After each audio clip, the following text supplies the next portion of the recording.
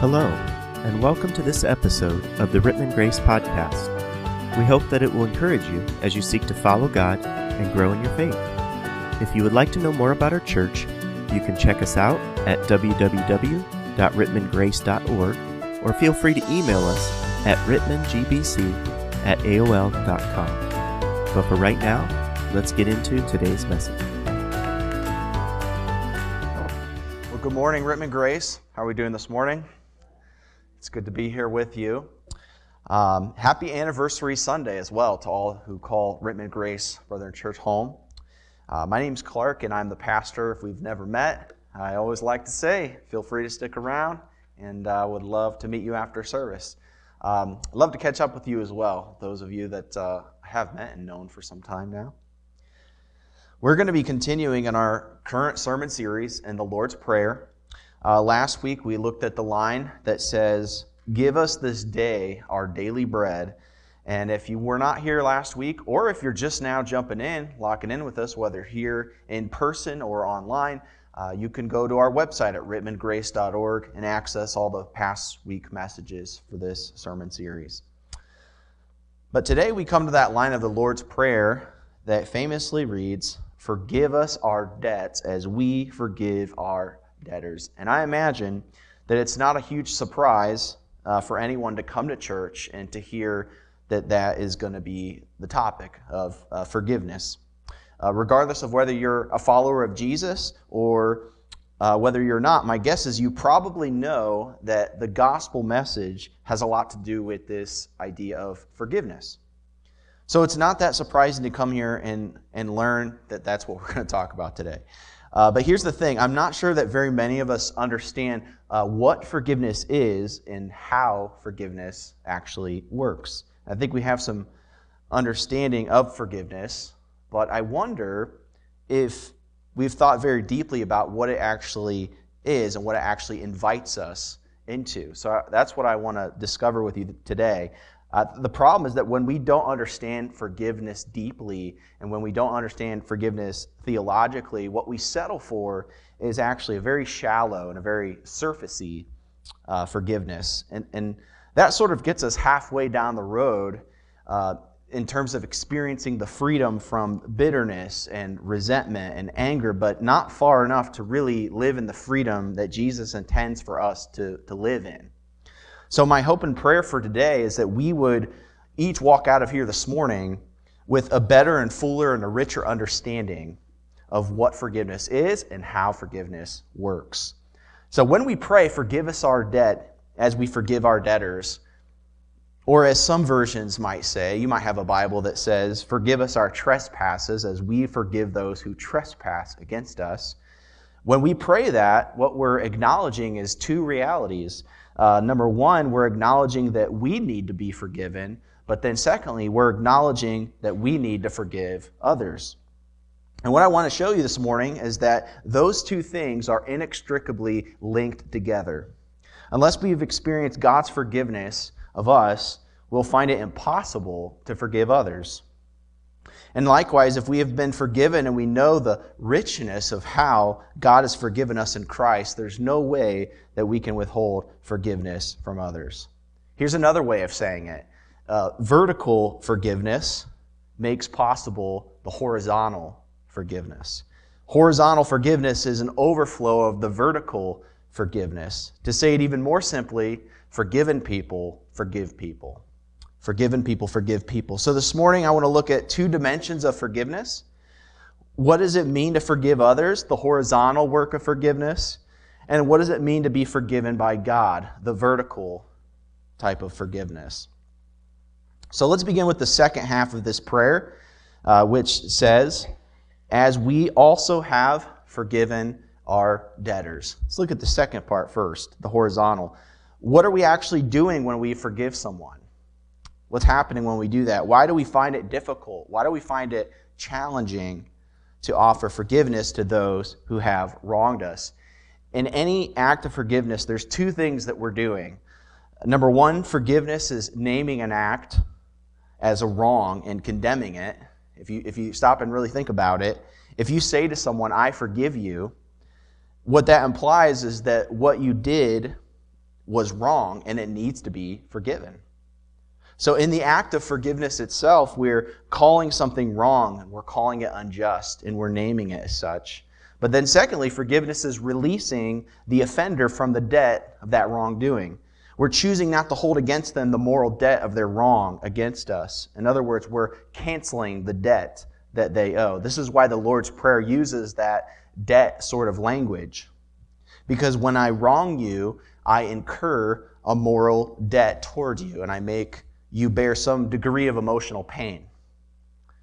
You're hurt or you're offended by my wrongdoing. So in forgiveness, I'm canceling the debt, and I'm bearing the emotional pain that your wrong has created. So forgiveness involves a justice component, naming that something is wrong, but it also involves a mercy component, extending undeserved debt cancellation. So forgiveness is relatively easy when you're forgiving minor offenses, or when the people that we're forgiving are people that we really like, when it's people that we really like and have deep relations with, when they slight us in minor ways that aren't that offensive, it's no big deal to forgive in those situations, right? When we find it easy to forgive in those situations, by way of contrast, but where forgiveness gets real, where it gets real is when we're asked to forgive those who have wronged us in deeply hurtful ways, when we have to do the hard work of forgiveness, when we have to forgive those who have hurt us in deep and hurtful ways, people who haven't even asked for forgiveness, people who aren't even sorry. Aren't we really just letting people off the hook when we do that? When we say, I forgive you, aren't we really just saying, hey, it's no big deal? No big deal. No more payment required. Is that what we're doing? Well, not exactly. Rather, what we're doing in forgiveness is we're entrusting justice to God. We're entrusting justice to God. When I say I forgive you, I'm not saying, hey, no big deal, that didn't cost me anything. It did hurt, right? We're not saying it didn't hurt in any way, it wasn't a big deal. What we're saying is, no, actually, it was a big deal.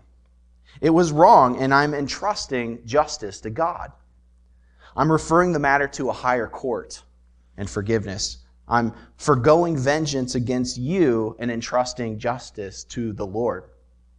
Because as God reminds us in Romans chapter 12, do not take revenge, my dear friends, but leave room for God's wrath. For it is written, it is mine to avenge, I will repay, says the Lord. Now, I was thinking about this, and I don't know if we've seen a better example of this combination of justice and mercy and what that looks like than a statement that we saw in a Michigan courtroom in January of 2018. You might remember the story. Rachel Den Hollander, a committed, convictional Christian, confronted Dr. Larry Nassar, who was charged and convicted with multiple counts of sexual assault. She's one of the victims who gave a victim statement in the courtroom. And I want to share with you the portion of what she said. I think it really ties into what we're talking about this morning in regards to forgiveness and this idea of justice and mercy. She says this, you spoke of praying for forgiveness, but Larry, if you have read the Bible that you carry, then you know that forgiveness does not come by doing good things, as if good deeds can wipe out the incredible evil you have committed. It comes from repentance, which requires facing and acknowledging the truth about what you have done and all its utter depravity and horror. The Bible you carry speaks of a final judgment where all of God's wrath and all of its eternal terror is poured out on men like you. And she continues and said, should you ever reach the point of truly facing what you have done, the weight of guilt in the face of the horrific evil you committed will be crushing. And that is what makes the gospel of Christ so sweet, because it gives hope and grace where none should be found. And I pray you experience the soul-crushing weight of guilt someday so that it can be followed by true repentance and forgiveness from God, which you need far more than forgiveness from me, though I extend that to you as well. Can you see the strength of that statement? The strong call to justice? the referring of things to God's final day of justice. Christianity Today asked her about a week later, what does it mean that you forgive Larry Nassar? And she answered this way. She said, it means that I trust in God's justice and I release bitterness and anger and a desire for personal vengeance. It does not mean that I minimize or mitigate or excuse what he has done. It does not mean that I pursue justice on earth any less zealously. It simply means that I release personal vengeance against him and I trust God's justice, whether he chooses to mete that out purely, eternally, or both in heaven and on earth. So you see, forgiveness is fierce. It's not saying, hey, no big deal. It's not a shallow, everything's fine. Rather, it's a courageous and a faith-filled decision to trust the justice of God and to release anger and bitterness and personal vengeance. This is why horizontal forgiveness is impossible without vertical forgiveness. Because if you take God out of the equation, who are you going to release justice to? How can you forgive the injustice done to you if there's no final and ultimate justice in the universe? Horizontal forgiveness is impossible unless there's such thing as vertical forgiveness and divine justice. So having considered the horizontal forgiveness, dimension of forgiveness, let's turn our attention now to the vertical dimension. What does it mean to pray that first part, forgive us our debts? I think our biggest challenge, the biggest challenge that we have with the vertical dimension of forgiveness is believing that we need it. It's believing that we actually need it. We live in a culture that tells us, deep down at our core, we are uncompromisingly good. That's what our culture tells us. We live in a culture that says, we might not always live up to our ideals. We may fall short of our potential, but deep down, we're fundamentally good. And because we're good, therefore, we have a right to be affirmed no matter what. That's what our culture tells us. We should never be rebuked. We should never be condemned. We should never be called to account. Rather, what you're allowed to do is to affirm me. And that's all. And so with that type of anthropology, with that kind of view of human nature, it leads to a corresponding view of God, a theology of God that looks a lot like this. God is a divine Santa Claus. God's job is to give us good gifts and to tell us positive things about ourselves. Sure, there's some people in the world who are on God's naughty list, people like Hitler, people like Larry Nassar, maybe the 9/11 terrorists, but those people are in a different category from us. We're the good people. And God, after all, is like an indulgent grandparent who loves us and knows that deep down we're really good and he just wants us to be happy. Now, if our view of self is that we are basically fundamentally good people, and our view of God is that he is like a divine Santa Claus, and then we will see, if that's the case, we'll see no deep need for forgiveness. Why do we need to be forgiven at all, if that's how we think about it? We're not committing atrocities. We're just out here doing the best that we can. We might slip up every once in a while, but God knows, he understands. But in order for us to see our need for forgiveness, the myths about ourselves, the myths about God, need to be both dismantled and destroyed. One of the reasons that God gives us the Bible is to give us clarity. God gives us his word to give us clarity about the real truth about ourselves. The book of James says that when we look into the Bible, it's like looking in a mirror. And the truth about God's nature and the truth about God's character is revealed in the Bible. So thankfully, even before we turn to the pages of Scripture, though, there's actually two common grace realities that God has given to us in the world that he's made. And these realities, they start to correct our vision and refine our understanding of who we are and who God actually is. And those two realities are parenting and war. So think about parenting for a second. No one who has ever raised a toddler can possibly persist in the delusion that human beings are basically good. Amen? In only a matter of months, all of that newborn innocence starts to melt away. And we're experiencing this. We're continuing to experience this. There comes a point, usually between 9 months and 12 months, where you look at them in the eye and you say, no, don't touch that. And let me just say, I have seen the defiance that spreads across his little face. I've seen the little calculation in his little mind and have watched him proceed to look at me and do the very thing that I just told him not to do. And here's the thing, no one taught him to do that. No one taught him how to do that. It's just like a switch that turns on. And they become the very reality of who they really are. This is the universal human experience, right? But here's what I can tell you. There's no teacher at your kid's school who has the job of teaching the kids of how to misbehave, right? There's no person at the kids' daycare that's like, hey, your job is to teach the kids how to be evil, right? Rather, we spend all kinds of time and all kinds of money and all kinds of energy with ourselves and others trying to teach kids how to obey, right?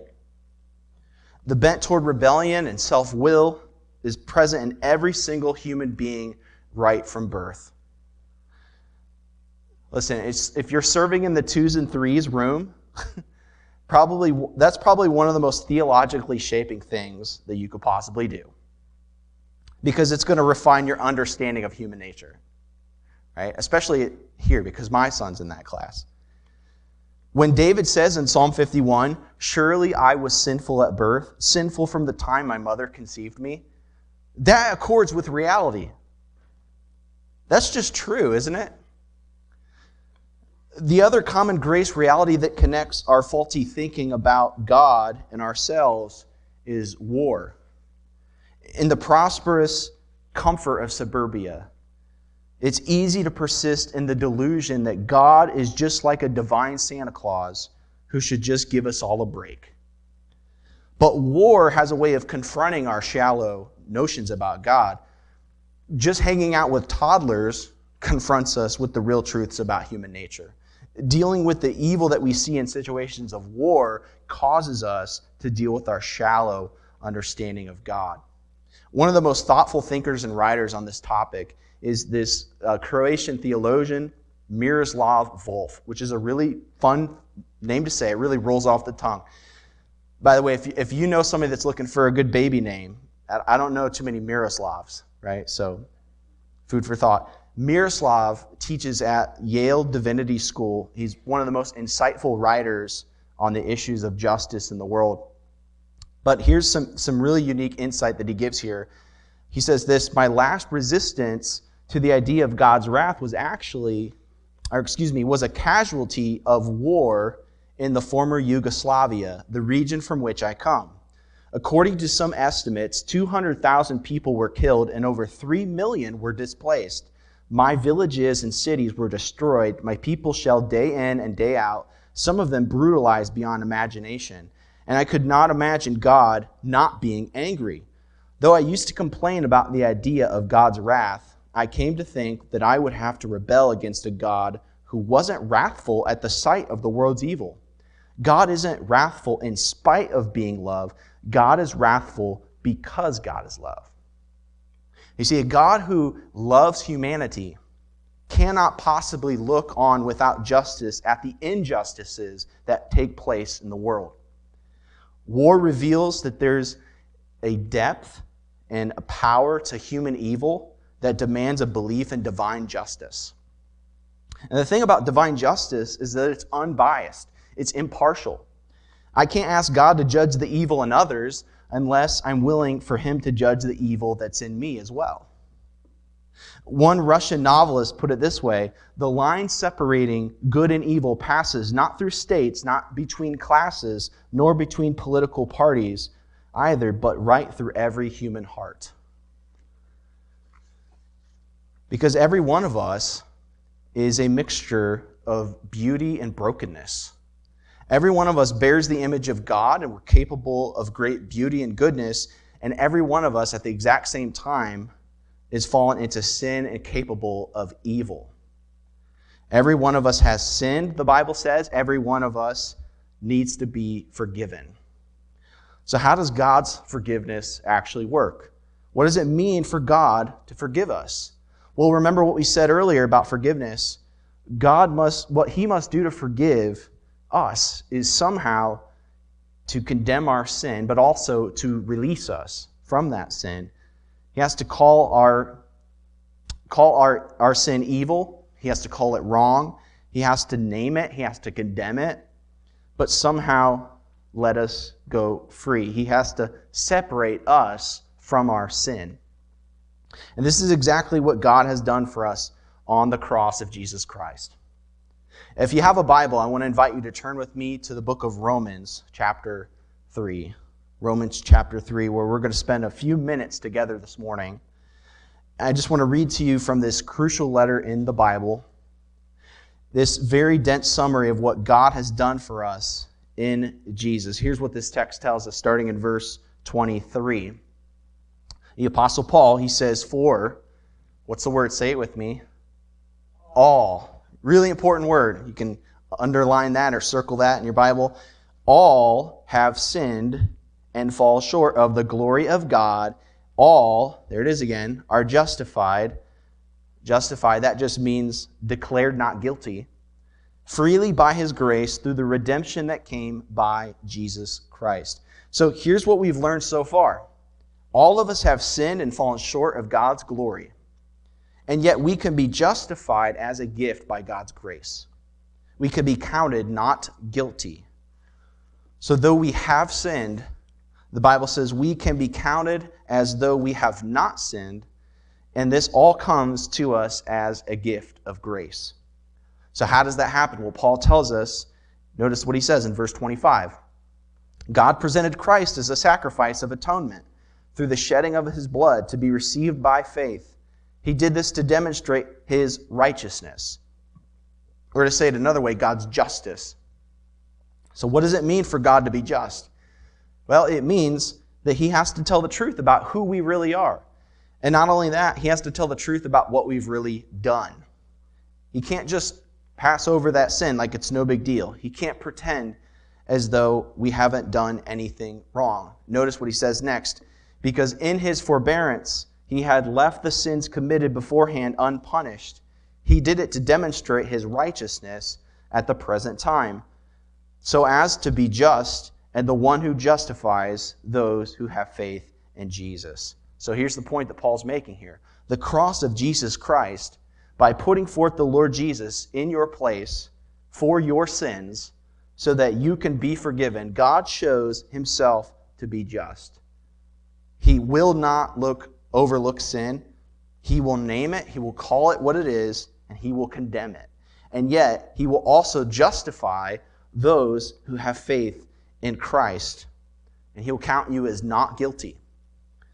And He will tell you that you are truly forgiven and off the hook for your sin. How can God do both of those things? He does it in and through the Lord Jesus Christ. That's how He does that. So here's the question for you this morning. Have you received this gift of God's grace? Have you actually personally received this gift of God's grace? Have you come to the recognition that you're a sinner and that you've sinned against a holy God? That you're a sinner and you need to be forgiven. This is the core question that the gospel puts before us. Have I personally acknowledged that I have sinned against the holy God, that I have been forgiven, and that God has put forth the Lord Jesus Christ? And if I will trust Him and receive that gift that God offers in Him, I too can be set free and forgiven. That's the question for us today. Have you received this free gift of forgiveness? But it gets even better. You go, how can it get better than that? It gets even better as we think about the divine forgiveness and how it actually operates. Jesus is not just some third party that's inserted in between us and God, which sometimes how you hear the gospel being proclaimed. God is upset because we're sinning, and so we need this third party to come in and to get inserted here, and his name is Jesus. Rather, Jesus is the one in whom God bears the punishment for our sin. In Christ, God himself bears the burdens for our offenses. This is the miracle of the cross. The miracle of the cross is that God himself is taking our place, and in doing so, separating us from our sin. Jesus is fully God, the Bible says. And so he stands in our place as one with all the infinite and divine power to pay infinite penalty that all of us deserve for our sins. And yet Jesus is also fully human. He's fully God, but he's fully human. Stay with me. And so therefore, he's capable of standing in for us because he is one of us. Forgiveness, don't miss this, forgiveness is not just some moral transaction. It's also a personal union. Listen to what Paul says in 2 Corinthians 5:14. And just think about what this verse says for a minute. For Christ's love compels us because we are convinced that one died for all, and therefore all died. Now, the one that has died for all is clearly talking about Jesus standing in for his people, being the substitute for those of us who have sinned. So that's what the one died for all is talking about. But then it says, therefore, because that happened, because Jesus took our place, therefore we would expect it to say, therefore none of them needed to die. But that's not what it says. What does it say? Therefore all died. When Jesus died, all of us who belong to Jesus, the Bible says, also died. We were included in his death. We died with him and in him. And this is the beauty of the union with Christ. We see this in baptism as well. In Jesus Christ we died, and in Jesus Christ we've been raised to new kind of life. It's not only that Jesus died for us, it's also that we died with him. There's truly been a death that has taken place for all those who are united to the Lord Jesus Christ. That's why Paul says in Romans 6, or don't you know that all of us who were baptized into Christ Jesus were baptized into his death? We were therefore buried with him through baptism in death, in order that just as Christ was raised from the dead through the glory of the Father, we too may live a new life. For if we have been united with him in his death like this, we will certainly also be united with him in a resurrection like this. For we know that our old self was crucified with him, so that the body ruled by sin might be done away with, that we also should no longer be slaves to sin, because anyone who has died has been set free from sin. So did you catch all that language of being in Christ and being with Christ? This is the good news of having our union with Christ as followers of Jesus. So how does God forgive you? He forgives you by putting forth his Son, Jesus, as an offering for sin, by uniting you with Jesus so that you die in and with Christ. And when you do, your sin is called what it is. It's evil, it's condemned, it's nailed to the cross of Jesus Christ, but you're set free from it because the justice that you deserve fell on Christ and on you in Christ. Because it really it just boils down to this fact that forgiven people forgive people. When we come to the grips that what it means that Jesus has taken our place and that God has forgiven our sins in and through Jesus, now we come alive with a new recognition of what this good news is, and we move towards others with that same kind of forgiveness. And to the extent that we don't see God's forgiveness of us, and that is good news, to that extent we'll find ourselves unable to move towards others with that same kind of forgiveness. Okay, so let's think about Matthew 6, the Lord's Prayer. Remember, Jesus is not teaching us the doctrine of atonement and forgiveness. He's saying, hey, when you pray, pray like this: forgive us our debts as we have forgiven our debtors. So Jesus is teaching us to pray a repeated, ongoing way of praying. And it's tempting to think to ourselves, why, if God has forgiven our sin in Jesus, does Jesus want us to pray daily, forgive us our debts as we have forgiven our debtors? Because listen, forgiveness is relational, not just transactional. Yes, God has forgiven our sin in Jesus, and yes, every day we come to face with our sin. with our failure, with our lack, with our need for a fresh experience of God's forgiveness. And so fellowship with our Father in heaven means this. It's praying, God, I need to be forgiven today. I've sinned against you. I need you to forgive me. And, Lord, help me to forgive those who have sinned against me. And it's in forgiving those who have wronged us when we come to experience the power of the gospel in our own lives. Have you found that to be true? Forgiveness is one of the ways that the grace of God gets down into the fabric of our souls.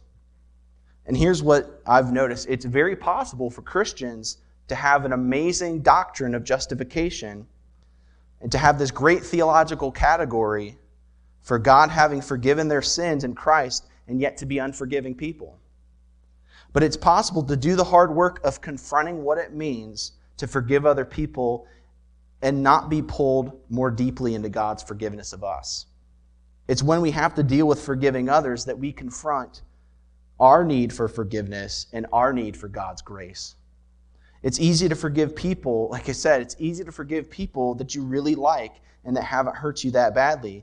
But the deepest gospel transformation that we can experience comes from when we have to forgive people who haven't even asked for our forgiveness. Individuals who have sinned against us in certain ways but aren't sorry about it, who don't come to you asking for forgiveness, who don't feel any remorse, and God calls us to forgive them. Jesus says, forgive us our debt as we have forgiven our debtors. So let me ask you, are you confronting the unforgiveness and the bitterness and the anger and the frustration and the judgment that is present in your heart? Because if so, you'll feel a fresh need for the grace of God to help you overcome those things. Because at the end of the day, forgiveness is not about the other person. Because again, you're just entrusting justice to God. That person is going to have to deal with the Lord for whatever they've done against you. And forgiveness doesn't let them off the hook before God. Forgiveness is merely a release of the demand that you're making on that person for justice or payment. If you don't forgive, here's what happens. Your soul will become consumed with bitterness and resentment and anger and hurt and frustration. And when your soul is consumed with all those things, it's impossible for you to experience joy. What God wants for you is to live in and experience the joy of the gospel. And in order to do that, you must move towards forgiveness.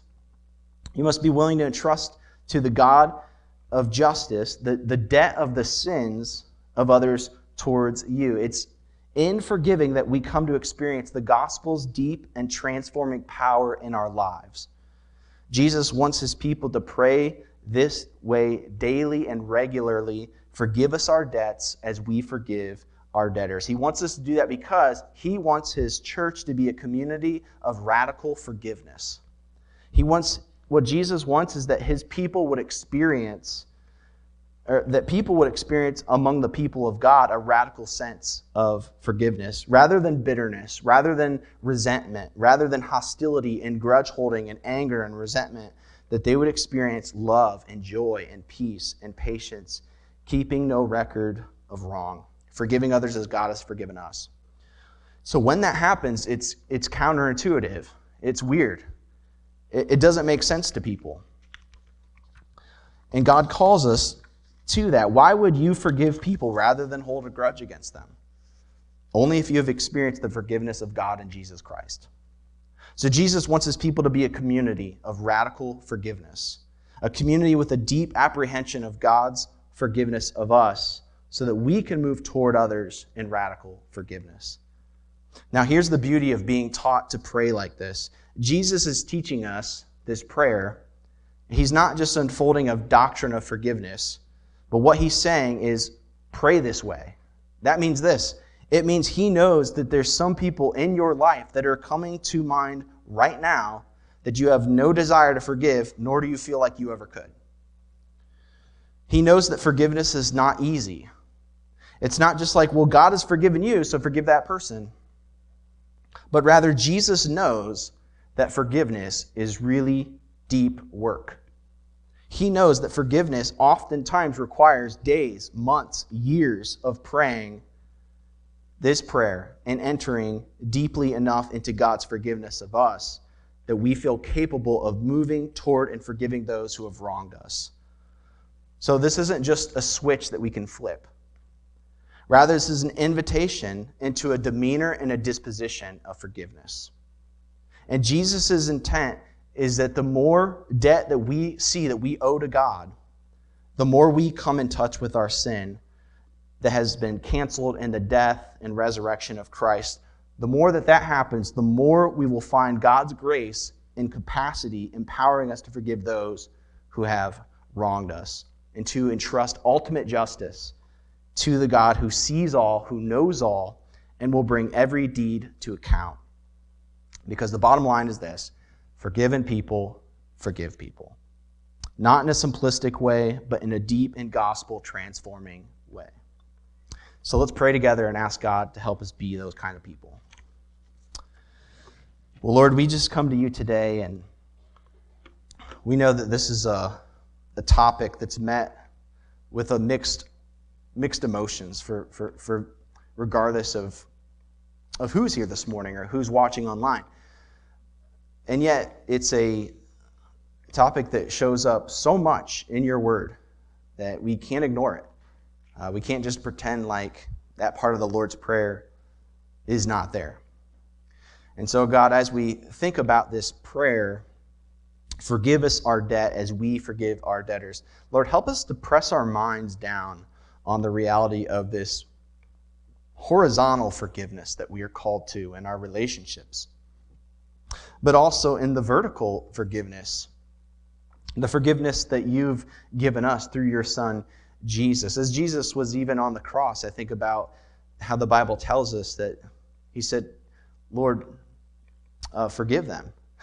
While he was on the cross, he said, Father, forgive them. They do not know what they are doing. Lord, help that to just motivate us in a way that would compel us to live a life of radical forgiveness. Lord, help that gospel to just internalize us in such a way that would overflow into our day-to-day relationships, God. Not just in the moments where it's easy, but in the moments where it's incredibly difficult, whether that takes us days or weeks or months or years. Lord, help us not to ignore this life that you call us to as your followers, Jesus. Lord, help us to think about these things and to act on them. We pray this all in your name. Amen. Thanks again for listening to this episode of the Rittman Grace Podcast. If you have questions or would like to know more about our church, please visit www.rittmangrace.org or email us at rittmangbc@aol.com.